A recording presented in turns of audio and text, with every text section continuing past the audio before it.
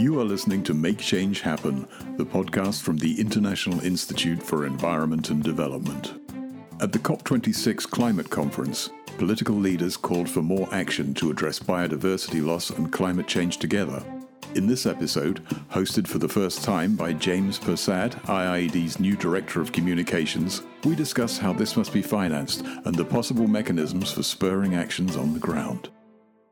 Good morning, good afternoon and good evening, wherever you are in the world. Welcome to the latest Make Change Happen podcast, episode 19. I'm James Persad, the new Director of Communications at IIED, handing on from Liz Carlisle, and I'll be your new host for the series going forward.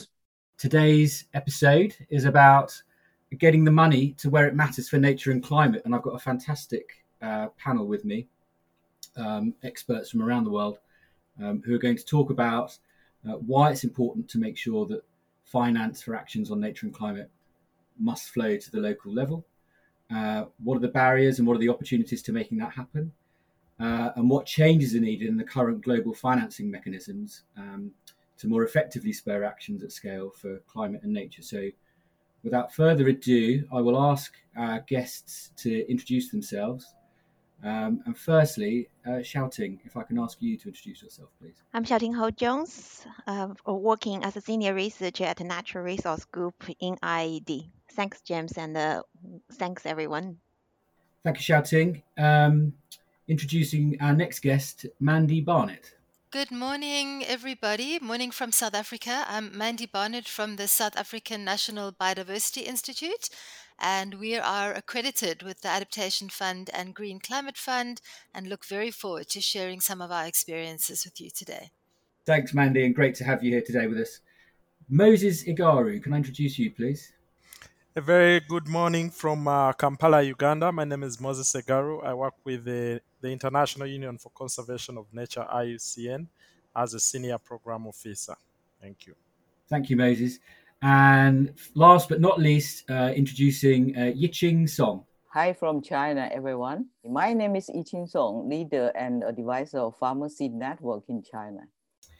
Okay, so the theme of the podcast is around getting the money to where it matters for nature and climate. And essentially, since COP26 in Glasgow, political leaders have been calling for more actions and more financing for nature and climate, with a growing interest in understanding how to design and strengthen financing mechanisms to get greater action at scale.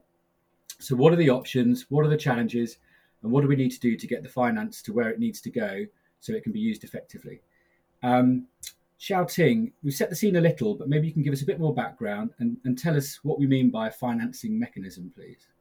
Thanks, James. As you mentioned, in recent years, we have seen increasing interest from both governments and companies in investing in what we call integrated solutions that can help address the pressing challenges of climate change and biodiversity loss together.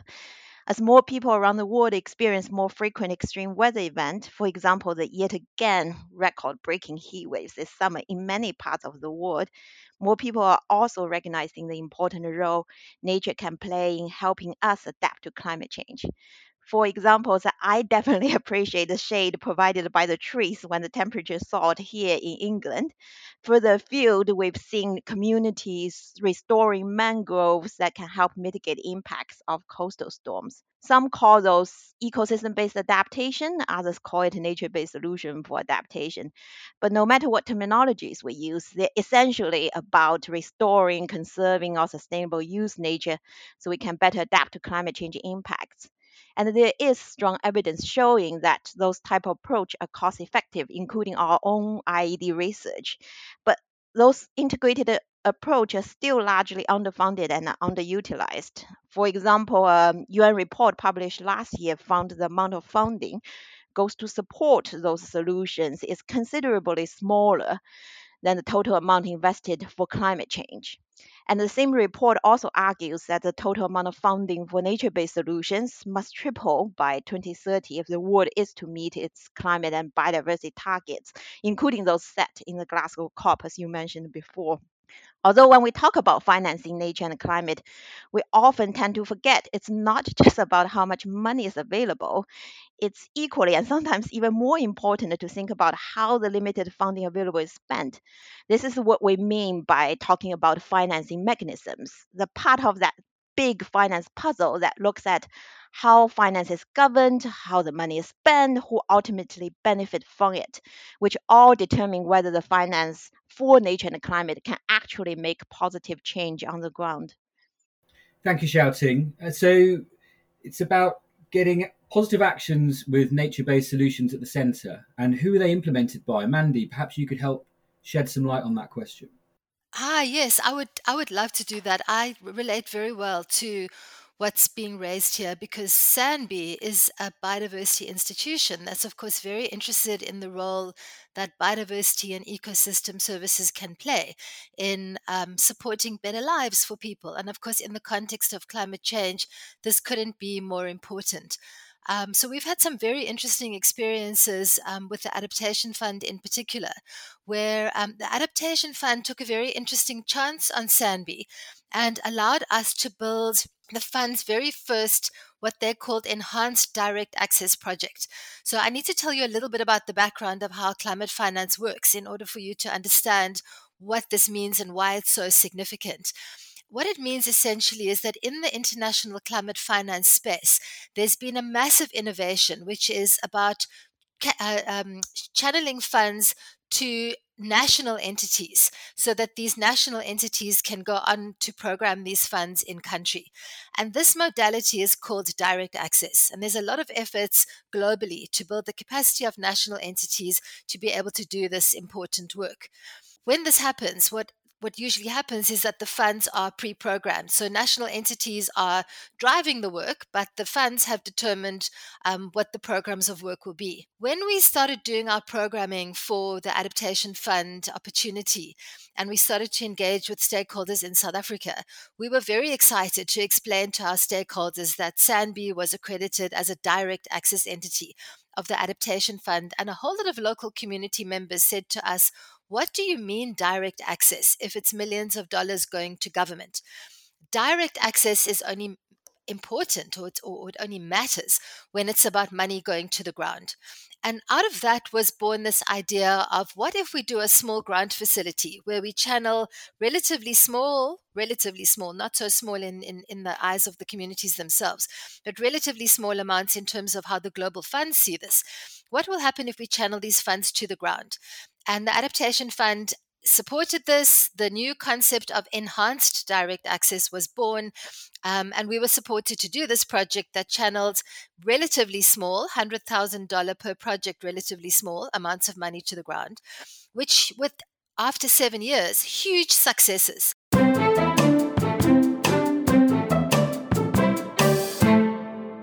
And if I can talk just to two of these projects, just to give you a flavor of what they look like and how they bring biodiversity and climate change together in integrated responses. One of them was in a community in a very dry area of South Africa where the communities practice livestock herding. And the project introduced climate resilient breeds into the herds of the sheep and the goats. These animals have now successfully bred into the breeds, and their offspring are now continuing to breed. And 7 years later, we've got herds that are much more able to tolerate high and low temperatures that are aligned with what we are expecting climate change to increasingly bring to the areas. But importantly, they also graze differently. So the impact that they're having on the biodiversity and in terms of the overall condition of the catchments is fundamentally different. So communities are able to better respond to climate change in the context of investing in nature and ecosystem services. And another really interesting project was in a different community where the community has livestock that rely on very shallow dams to collect water and provide that for the livestock over different seasons. And these dams were silted up because of the condition of the catchment. There was a lot of erosion, there was a lot of invasive alien plants, and the project came in, sorted out the dams, removed the invasive aliens, dealt with the gullies that were causing the erosion, and now we have a much better managed catchment, water in the dam, and a community that overall is much better able to cope with climate change. Thanks, Mandy. Yeah, I mean, they are wonderful examples, and it just shows what happens when you put the power into the hands of local expertise who really understand the issues on the ground that will help to enhance communities' lives at a local level. I think they're fabulous. Thank you.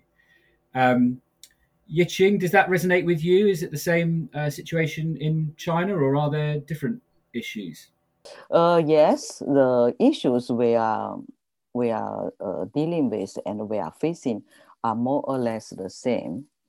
However, given the country text, our local community and small farmers' situation a bit different. And one factor here I should remind everybody here is that China is still the world's biggest smallholder farming countries. We still have 200 million of farming households with an average farming areas of less than 0.6 hectares, you can imagine. Those smallholder farmers are living in 2.6 million natural villages. And those natural villages cross vastly across ecological and culturally very diversified area of China. And more importantly, those smallholder farmers are the main force of agricultural production and contribute to about 80% of the food supply in China still today. And they are not only provide food, but also act as a steward for diversity of plant, animals, and forest on and around their farms. So far, they are still dealing with those farming practice and maintaining those small size farms and dealing with continual changing climate and also the increasing of socio-economic changes in the past few decades. But for those smallholder farmers, there is their production and livelihood issues. And they have to dealing and adapting in their daily base in a very diversified and integrated way.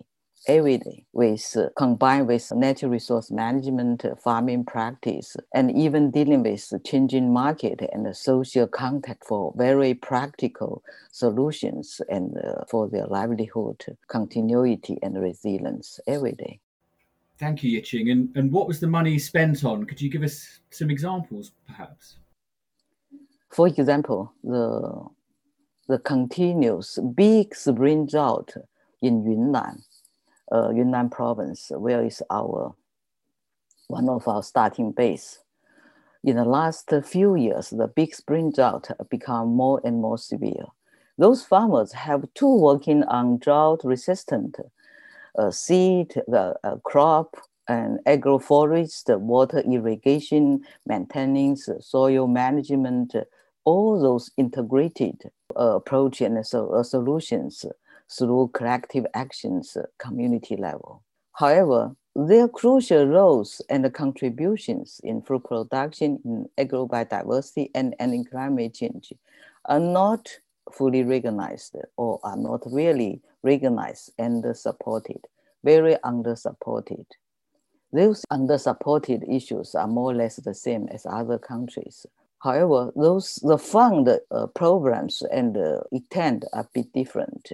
And very, very little fund is flowing to the local level to help support those efforts. As you may know that China's climate change efforts are more in the mitigation rather than adaptation in a big approach. And at a grassroots level, there's almost no adaptation fund flow to. So there are a lot of more effort are from like local NGOs and network working with farmers. Thank you. And Moses, in Uganda, will this kind of approach work for you?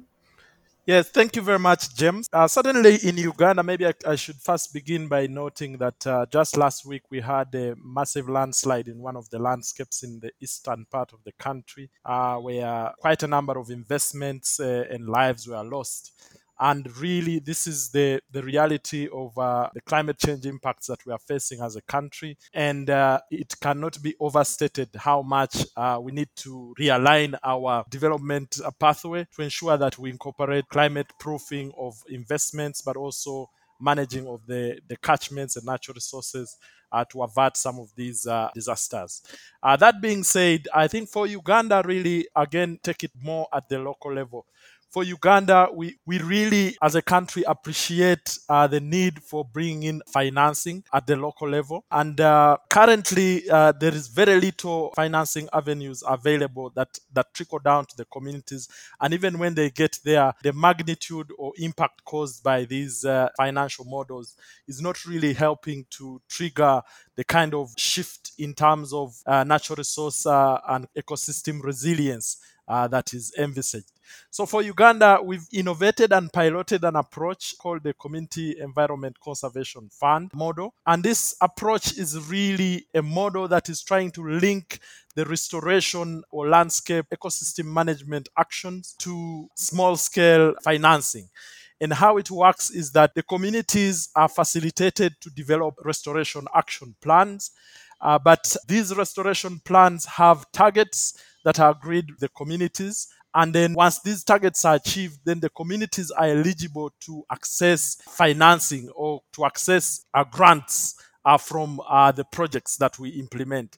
And this really means that we are able to achieve two things. One is the communities participate in the restoration of their landscapes and natural resources. This, of course, leads to better managed landscapes. But again, in addition to that, there's the issue of the livelihoods. How do we link livelihood enhancement to ecosystem management? So this is where the Community Environmental Conservation Fund comes in to boost the livelihood needs of the communities.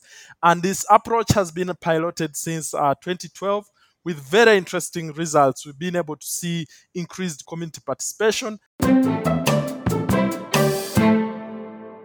But also, maybe one of the key things I need to mention is the gender perspective of this approach, because most of the people who are directly reliant on the natural resources in the rural settings in Uganda are actually mostly the women, because they are the ones who take care of the families.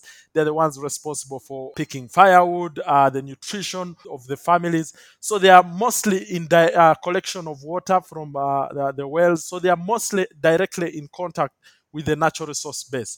And as a result of this mechanism, we've been able to realize through our feedback mechanisms that the women are appreciating this even more, because now it is able to impact on their lifestyles in terms of being able to provide economic benefits to them and their families, but also reducing maybe the distances they take to collect firewood, but also in terms of providing their families with sources of income. And that has had multiplier effects, and this has been really appreciated at that level. So for us, we really believe that these mechanisms that directly go to communities really empower the communities to be able to become stewards of natural resources.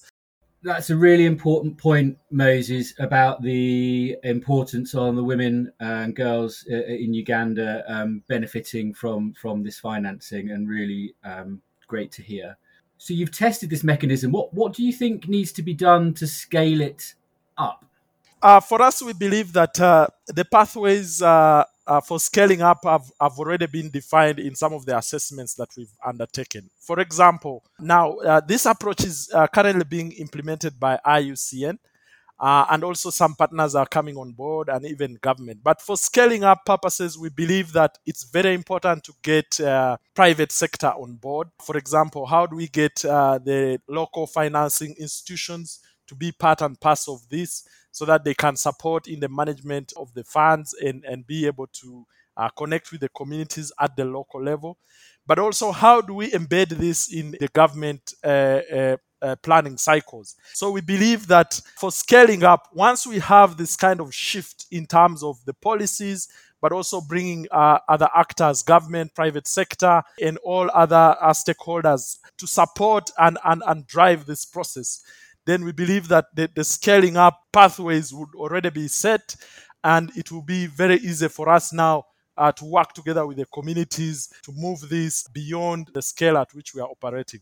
Thanks, Moses. Yeah, and I guess it's really important to demonstrate the impact, both from a livelihoods point of view as well as an environmental impact point of view. So, sort of the social impact that it's having on the ground, as you described, as well as the environmental benefits. Now, Mandy, Moses talked about a loans facility.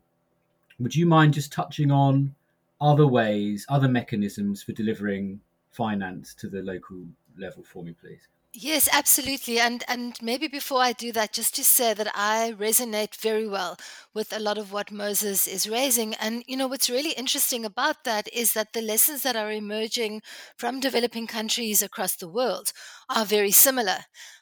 So there's a lot of convergence around what is needed, what is impactful, and what needs to be unlocked really in order for this work to happen. And related to that, I think is of course the challenge of scaling, and that's a challenge for adaptation in general. Because in the mitigation work, it's very easy to get to scale. In adaptation, when we're getting to the ground, it becomes a very almost individualized set of responses that are needed, and that calls on investments in process.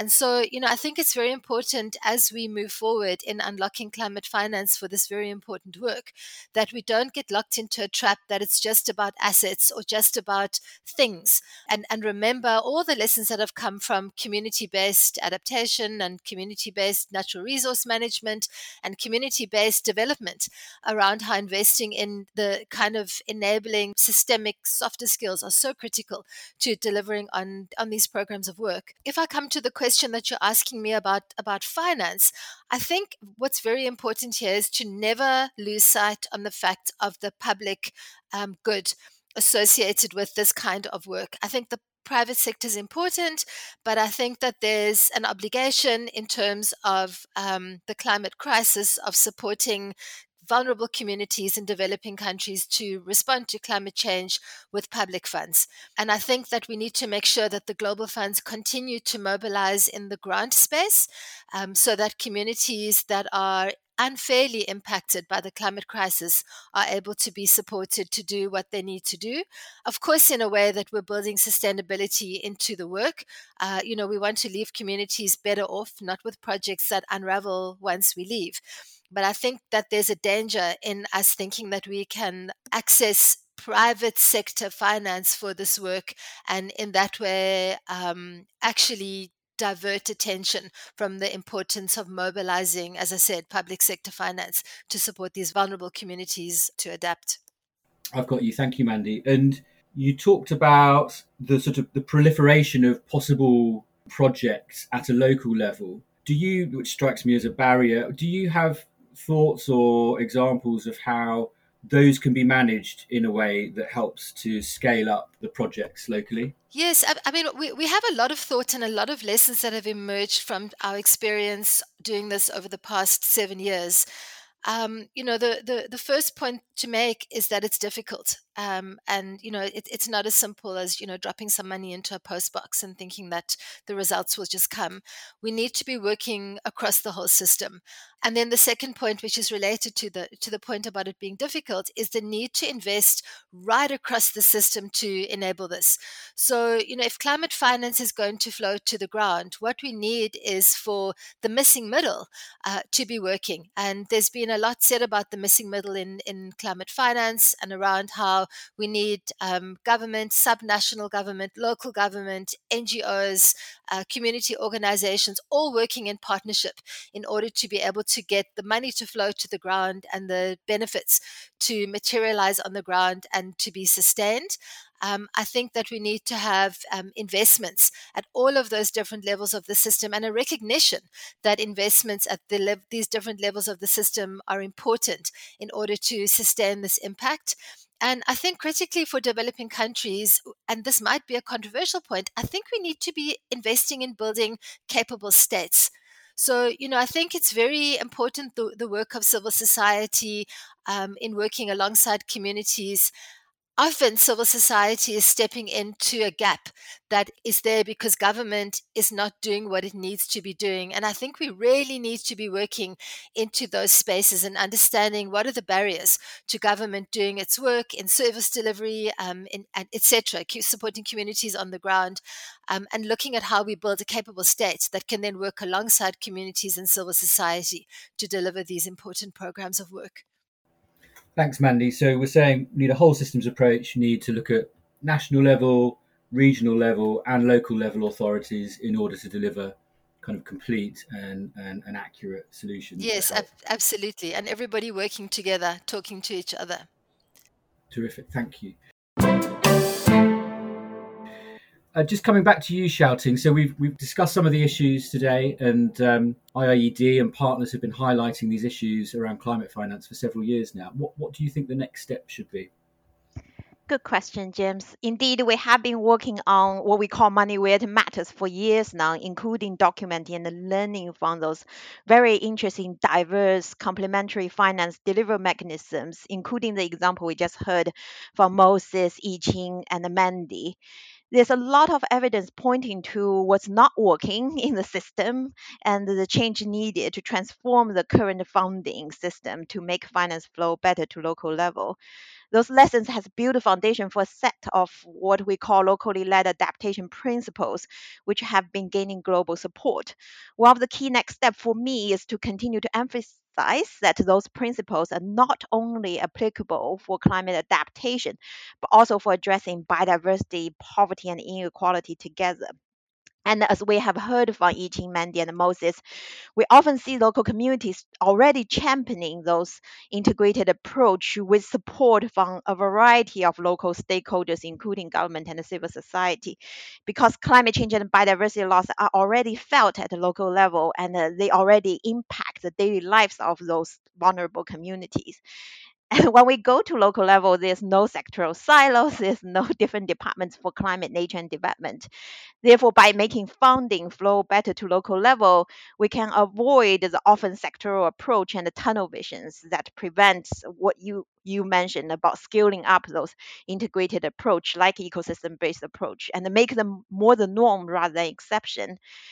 Though local communities are often, I think, the forgotten investors in nature and the climate responses. We often mention governments, we often mention private sector, but from what we heard already from the examples from China, Uganda, and South Africa, they show that local communities and the local governments are investing their time, limited resources in trying out different approach to cope with changing climate and environment.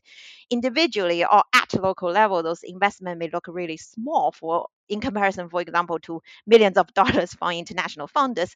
But collectively, we have seen those collective investment by those local stakeholders transform landscape from mountains in China, drylands in South Africa, to watersheds in Uganda. So if governments and companies and banks can design their funding mechanism to leverage those local actions, and leverage those missing middle, as Mandy mentioned, it will help unlock vast amount of resources and innovation at the local level.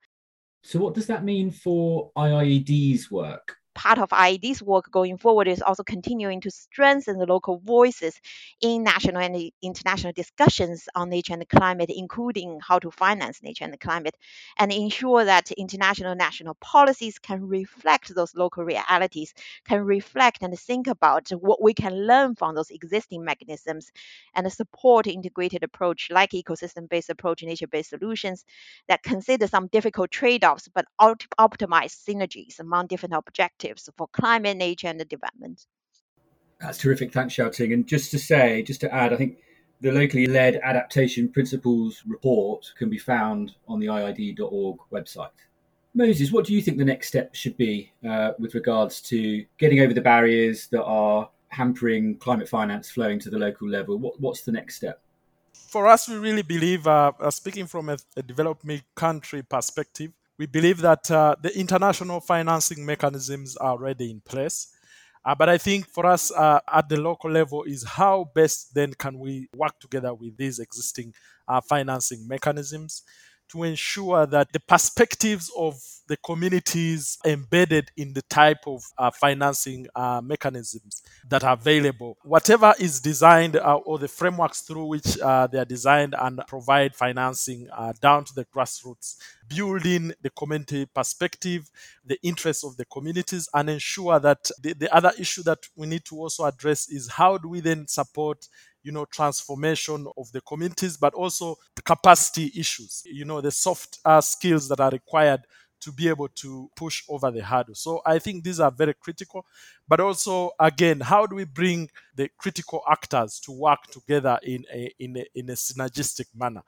Private sector, government, civil society, and be able to speak more so in the same language, but also drive in the same direction so that whatever investment is coming in is really delivered to the local level, but it also has support systems from these actors and players that are able to support the communities to ensure that the results are attained. That's wonderful. Thanks, Moses. Yiching, just finally to you, we've discussed the issues. Your organisation and other partners of IIED have been highlighting this issue around how to get the money to where it matters for years. What's the next step, do you think? My organization, Pharmacy Network in China, as a non-profit community-based organizations, our goal and aim is to strengthen pharmacy systems and improve their livelihood while enhancing food security and climate change resilience. We're working closely with small farmers and communities. Our approach are quite integrated, and we're trying to facilitate collaboration between farmers, communities, and multiple stakeholders from both public and private sectors, including scientists, local government, and even local enterprises, and more civil societies group involved in the process. Pharmacy Network in China now working with more than 45 pilot rural communities with more than 50,000 smallholder farmers in 10 provinces across the country in China. And I think to scaling up what works at grassroots levels are quite important is what we are thinking we should try to push forward in the coming years. Thank you, Yiching.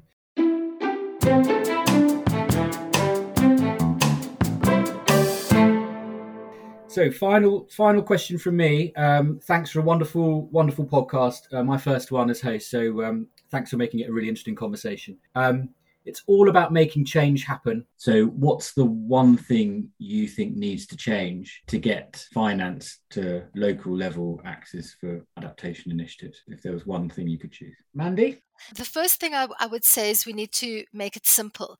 We talk about supporting integrated responses, but in reality, the complexity of accessing finance is such that it doesn't enable the easy integration of local and indigenous knowledge into the development of responses. Anyone who's working with the Green Climate Fund will know the conversation about the development of the climate rationale, which seemed like a very good idea in the beginning, but is so complicated at the moment that without specialist consultants to put an argument together, there's no project proposal. And so how does that fly in the face of the principle of locally led adaptation?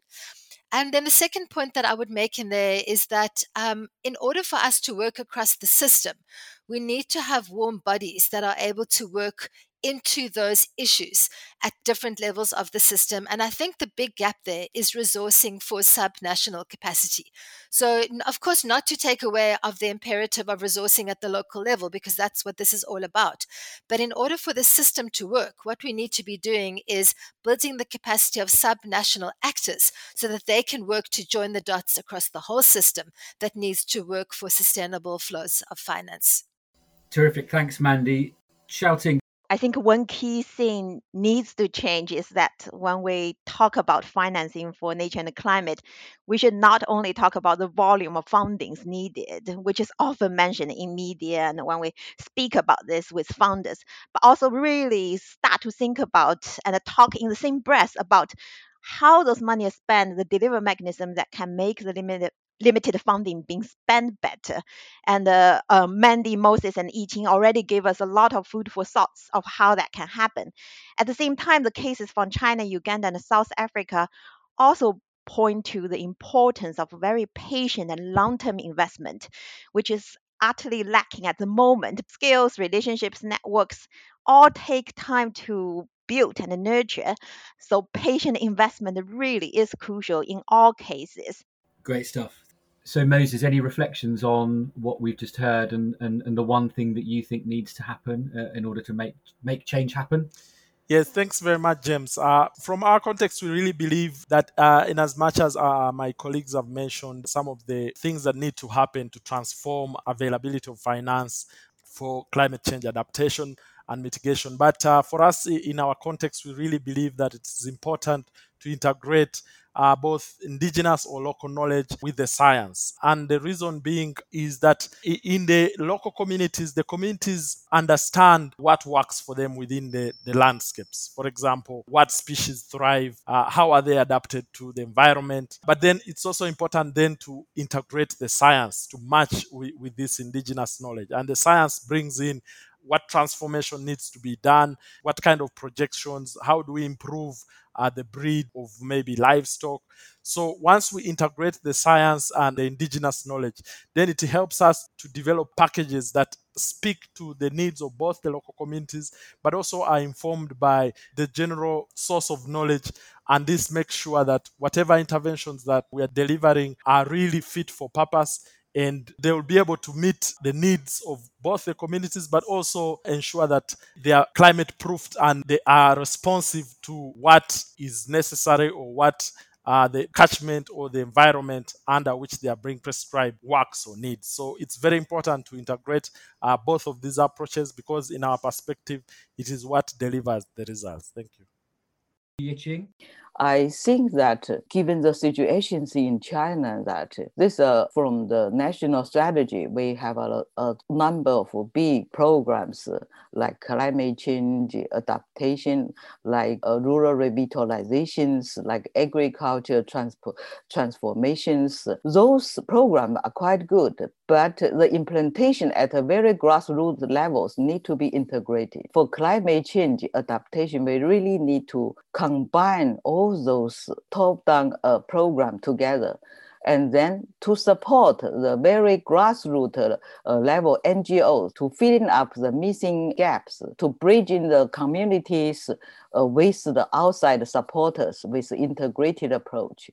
What we can do is that to do an integrated capacity building for supporting those communities, and also link those communities to multiple stakeholders. So this is what I think that the local NGOs like Pharmacy Network and other NGO network could do at grassroots level, to play the role as a platform to bridge in the local communities' actions to the public fund, to the private fund, and then to assess the support to multiple stakeholders. And more important, also involving civil societies working together with the local communities, both in rural and urban. Thank you, Yiqing, and a huge thank you to all of our panelists today for a really fascinating conversation. Thank you for listening, especially as it's my first time hosting, and look forward to the next episode of the Make Change Happen podcast. Thank you. And you can find out more about today's podcast, our guests and their work at www.iied.org/podcast, where you can also listen to more episodes. Searching for ecosystem-based adaptation on the website will lead you to information on finance delivery mechanisms and some interesting story maps. You can leave us feedback or follow the podcast at soundcloud.com/theiied. For more information about IIED and our work, please visit us online at www.iied.org.